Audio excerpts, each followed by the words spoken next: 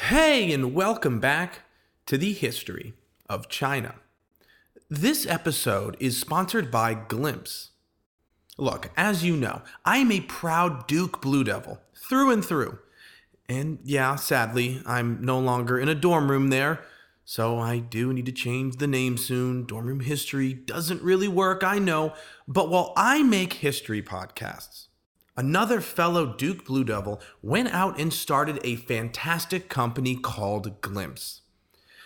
Glimpse is a virtual event platform that uses match optimization technology for timed conversations that actually engage participants. So, what does that mean? Well, we have all been thrust into a virtual communication and video meeting frenzy over the last 2 years. And even as things become more normal, it is clear some of the pandemic work-life facets are here to stay. And Glimpse offers a better way to engage in virtual meetings. It's like Zoom, but better. Don't believe me? Well, companies like Spotify, Amazon, and SpaceX use it for company icebreakers. Those are real companies.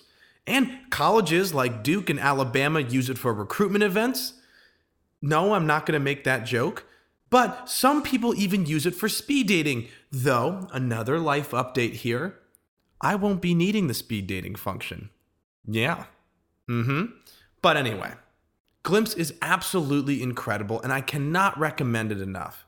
So, because you guys are listening to the history of China, you guys can sign up for Glimpse at go.joinglimpse.com/China. That is go.join, Join, Glimpse, GLIMPSE.com/China. You can write that down right now, or go to my website and you can see the link there. Upgrade your video calling today with Glimpse. Though last time, we rounded out the reign of Emperor Xuan.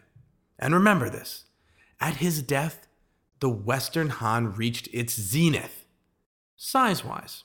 Spoiler, like finishing season 1 of True Detective, it's only going to be downhill from here. As always, though, remember to rate and share the show and give a follow. And yes, get Glimpse. Trust me, you won't regret it. So, without further ado, the History of China, Episode 41, Infighting and Shrinkage.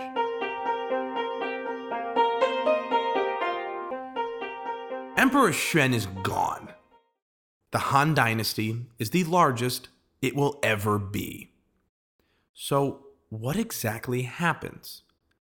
One thing I can say is that it is not an immediate collapse. And honestly, without hindsight, you really wouldn't see a decline for quite some time. But that brings us to a classic question of viewing ancient history, and more specifically, that ancient history regarding empires and dynasties. With the little information we have, it is hard to judge the society's greater ebbs and flows. You have biased history written by emperors that can gloss over actual problems, or conversely, you can have history written by emperors that exaggerate the issues of their predecessors. Yeah, we can see tax logs at times or see other archaeological findings, but that is if we can even get them.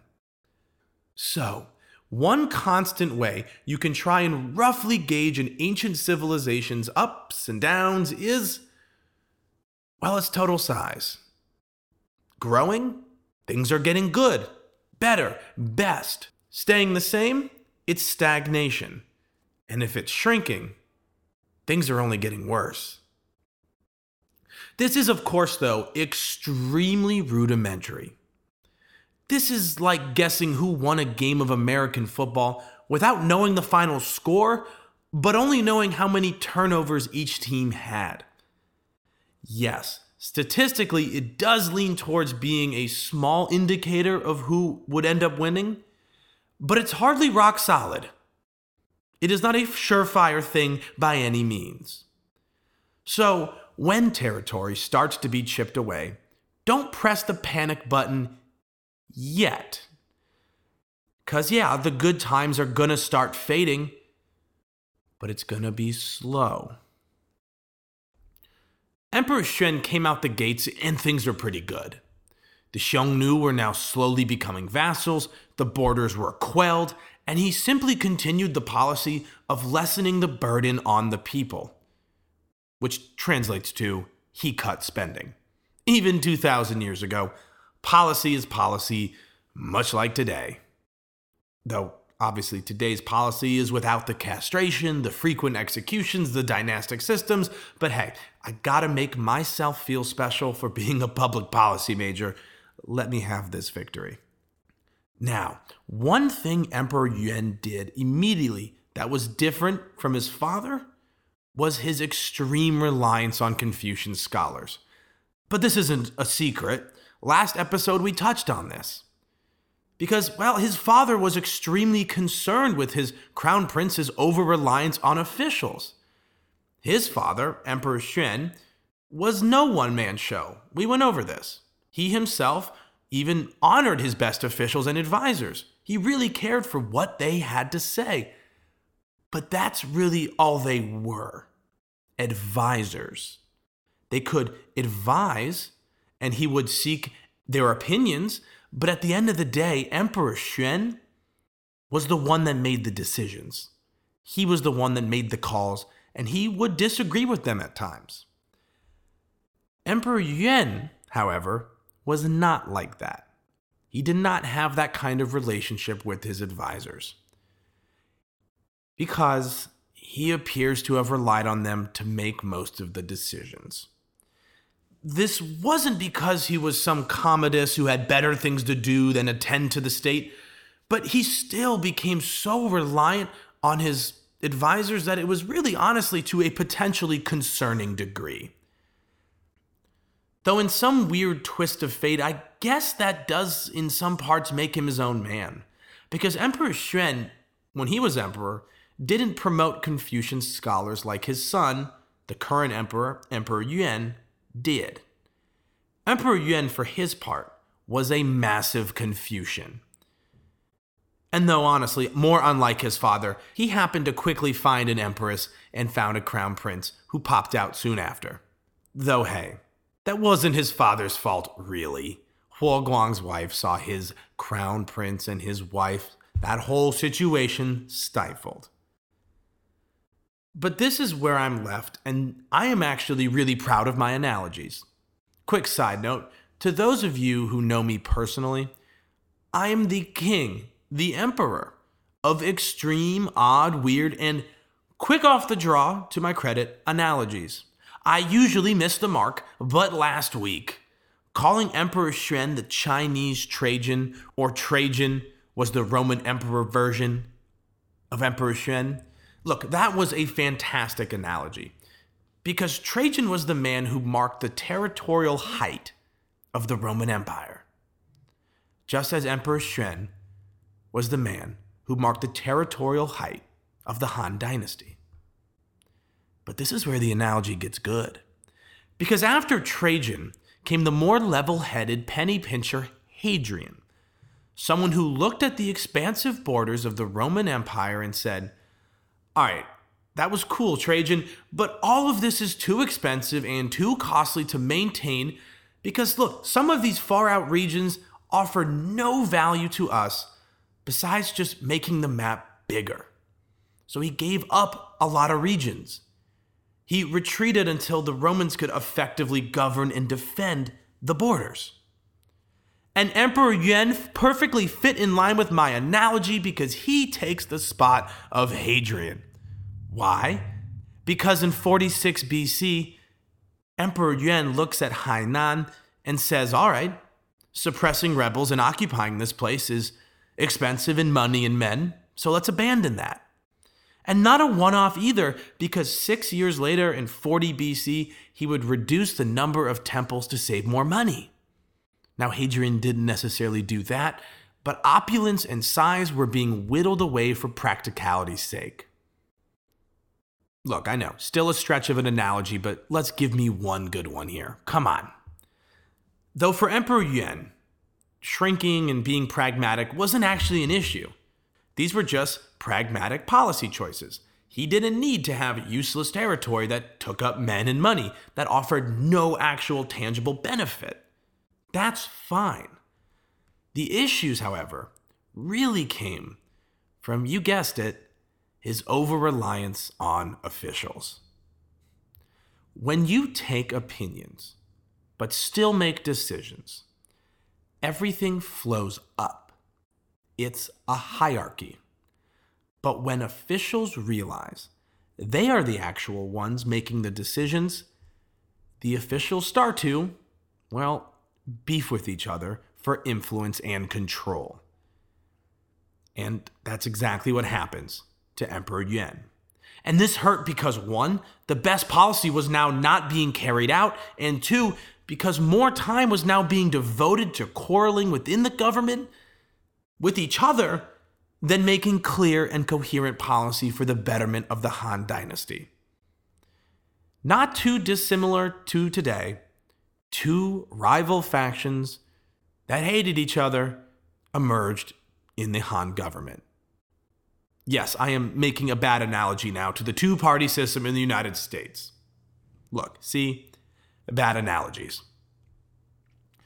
Confucianism is a big part of Chinese history. Look, we know that. And more specifically, ancient Chinese policy. But it's an older thought process than anything new or contemporary in the Han Dynasty. If you like how the Han Dynasty has been operating in the way they think and the way they go about things, then you would have sided with the quote-unquote court faction. This faction comprised of mainly non-Confucian people, non-Confucian scholars by and large, who were simply Han court officials, hence their name. Their power laid in the fact that they were close to the emperor, literally. Some of them were actual relatives, and if they weren't or if they were, it didn't matter. A lot of them were post holders that were extremely instrumental in processing any dynastic decree. However, if you don't necessarily love how the Han Dynasty has been operating, and instead want to see a return to Confucian ideals and policy that's akin to that in the Zhou Dynasty, then you would have sided with the other faction, the aptly named, quote-unquote, Confucian faction, comprised of, well, yeah, Confucian scholars. Where did their power come from? Yeah, it came from the fact that Emperor Yuan trusted their word and their advice due to their worldviews that derived from their Confucian beliefs. Oh, and what great infighting are you guys in for? Because early on, the court faction was the one that had the upper hand. They would constantly use legal and political traps to get people on the other faction, the Confucian faction, in trouble or demoted. And that is sort of par for the course. These are people accustomed to the court. These are people that understand how the government works inside and out. They're not just there because they're scholars of an old philosophy. And they use these legal and political traps to get two prominent Confucian faction members to be demoted to commoners. The court faction then forced a third Confucian faction member to retire, but didn't stop there because they essentially blackmailed that third Confucian faction member to kill himself. How did they manage that? Well, the court officials got the emperor to investigate that third Confucian faction member for making, allegedly, his son make a petition in his name. Something that is obviously cowardly and shameful if it's true. Was this investigation into the Confucian faction member's son and him colluding on a petition based in any fact? No, none at all. It was made up, but it worked. The third Confucian official of those three killed himself, with the other two being demoted to commoners. This is early on in the fight, and the Confucian faction was not out of it yet, though. Soon after being demoted to a commoner, one of those two Confucian faction members was actually brought back into the government along with his student. So two got demoted, one gets brought back, and he's able to bring a second with him. The two Confucians that are brought back didn't hold super high office, but still, it was not their position that mattered. It wasn't their title that made them influential. It was their word and their worldview that mattered. So while they weren't brought up to necessarily the highest of positions, they still had the emperor's ear. And 2 years later, Emperor Yuan was convinced to promote the Confucian scholar Xiongnu to vice prime minister. And it was Xiongnu, this Confucian official, that was the ace in the hole for the Confucian faction. Maybe that's a little strong, because he wouldn't actually engage in the infighting. And while that means he wasn't effective against the court officials, it also meant that he wouldn't take any bait, and instead earned more trust by cutting spending and studying Confucianism than trying to undercut and low blow his court official rivals. Funny, doing your job actually gets good results. Who would have thought? So yeah, confusing, I know, but essentially, all you need to know is this. Factional infighting between the Confucian and court factions with constant low blows and nipping. That's what's happening, and the court officials are getting kind of the upper hand, but it's still pretty even. Leaning court official, but still not a blowout. But this is where things are going to get weird. While policy then had many of the same shadows of modern policy, it was still the ancient world. In 43 BC, there began to be a myriad of strange and odd astronomical signs. And that can only mean one thing: heavenly disapproval. There's no arguing with that. That is what it meant to the people at the time. The court faction, believe it or not, were the ones to seize the initiative on this and exclaim that this was proof that the heavens were upset at the Confucian policies of the once demoted Confucian faction member and his student. Promptly upon hearing this, Emperor Yuan had them demoted. Again. Yeah, Emperor Yuan is let's just call him a very impressionable person. Though, somehow and again, he loves Confucianism, and by 42 BC, the next year, Emperor Yuan seemed to be interested in promoting another Confucian official. You can almost see what he wants deep down, but he gets his mind warped by other people. It's very strange, but he did. He promoted another Confucian official, a new one named Quang Heng.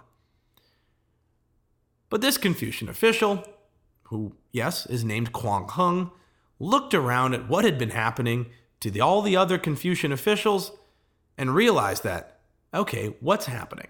Confucian officials would get promoted. They would then be sniped by savvy political maneuvers. So Quang Heng did the smart thing. He actually allied himself to the court faction. Yeah.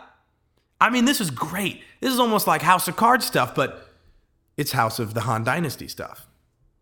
But this, for Quang Heng, was a safe and smart play. But in 40 BC, the Confucians had their own realistic chance to take back all the initiative. Why? Well, because in 40 BC, the unusual activities of the heavens were still happening. Heaven was still unhappy. The court officials and the court faction had blown their shot on this. And when they were asked by Emperor Yuan, hey, this is still happening. Why? You said it was because of the Confucian policies. Yeah, well, they had no answer to that. So the demoted Confucians were brought back. Again. It could all change right here. Everything hung in the balance. Look, there's only two sides. Clearly heaven is still disapproved, and you punished one of the sides, and they still disapprove. So you can see where this is going. But the senior of the two Confucian scholars died of a stroke upon being brought back as an official. And the younger student, who was also promoted again, well, he got sniped by a ludicrous accusation and fell for the bait and was done in. Yeah. The Confucians would take a few more chances to retake some political initiative, but generally they would fail every time. The court faction would always maintain the most initiative. Though again, Xiongnu the Confucian who doesn't engage in the infighting, will continue to be a mainstay. So the court faction never has full control, but in terms of the infighting, they always won. Though, of course, the infighting is not all that happened. Emperor Yuan, for his own part, may have had a tendency to be a pacifist, but a military confrontation did happen underneath his reign, and it happened with, guess who? Yes, of course, the Xiongnu. We knew this, because we knew from last time that the Xiongnu had split into two competing factions themselves, though their conflict was a little more in the open. Now, one of the Xiongnu's, which as you remember from a long time ago is the leader of a Xiongnu faction, or the entire Xiongnu, was in the east, and the eastern one had submitted to the Han dynasty. And as we know, the Han-backed Xiongnu became stronger, held their own against the encroaching, more aggressive Xiongnu faction, and they were able to hold their own territory and take some for themselves. But in 44 BC, a man named Xiongnu Zhizhi, the Xiongnu of that Xiongnu branch that lost to the Han-backed one, sent an ambassador to offer tributes to the Han dynasty. Interesting, he saw the fruits of being associated with the Han, so he sent an ambassador, but at the same time demanded that the Han deliver his son back to him. Yeah, interesting. This aggressive and power-hungry Xiongnu leader that denied Han vassalship before now wants it after he's been beat, and also wants his son back. It was rightfully stipulated by the Han officials that this was nonsense. The now weakened and farther away Xiongnu branch would never submit. Why would they? There was no logical reason. They're just playing a political card to get their prince back. So the Han said, look, fine, we'll drop your son off at the Han border. That's all you're getting. And the play was smart. They didn't want to keep the kid, and it was clearly useless to have him. The Xiongnu of the aggressive Xiongnu branch that lost is still going to do what he's going to do. But they said, look, if we drop him off at the border, we can maybe try and get the Xiongnu of this aggressive faction to come and talk terms. And maybe, look, if he does mean it, if he does really mean to become a vassal, he'll talk terms. Surprise, surprise, he did not. No, he didn't. And the weaker Xiongnu branch would continue to be a small thorn in the side of the Han dynasty and would often raid the northwestern Wusan kingdoms a bit, as they always do. But in 36 BC, two Han commanders had enough, and they were going to take their own initiative and destroy Xiongnu Zhizhi, the leader of this more aggressive and smaller Xiongnu faction, and just get rid of him. And the two commanders were Gan Yanshou and his lieutenant, Chen Tang. Now, Chen Tang, the lieutenant, felt that the Xiongnu would eventually become a major threat and devised a plan to destroy him. He realized that this is only going to get worse, and the longer we let this guy kick around in the frontier lands, he's just going to get stronger.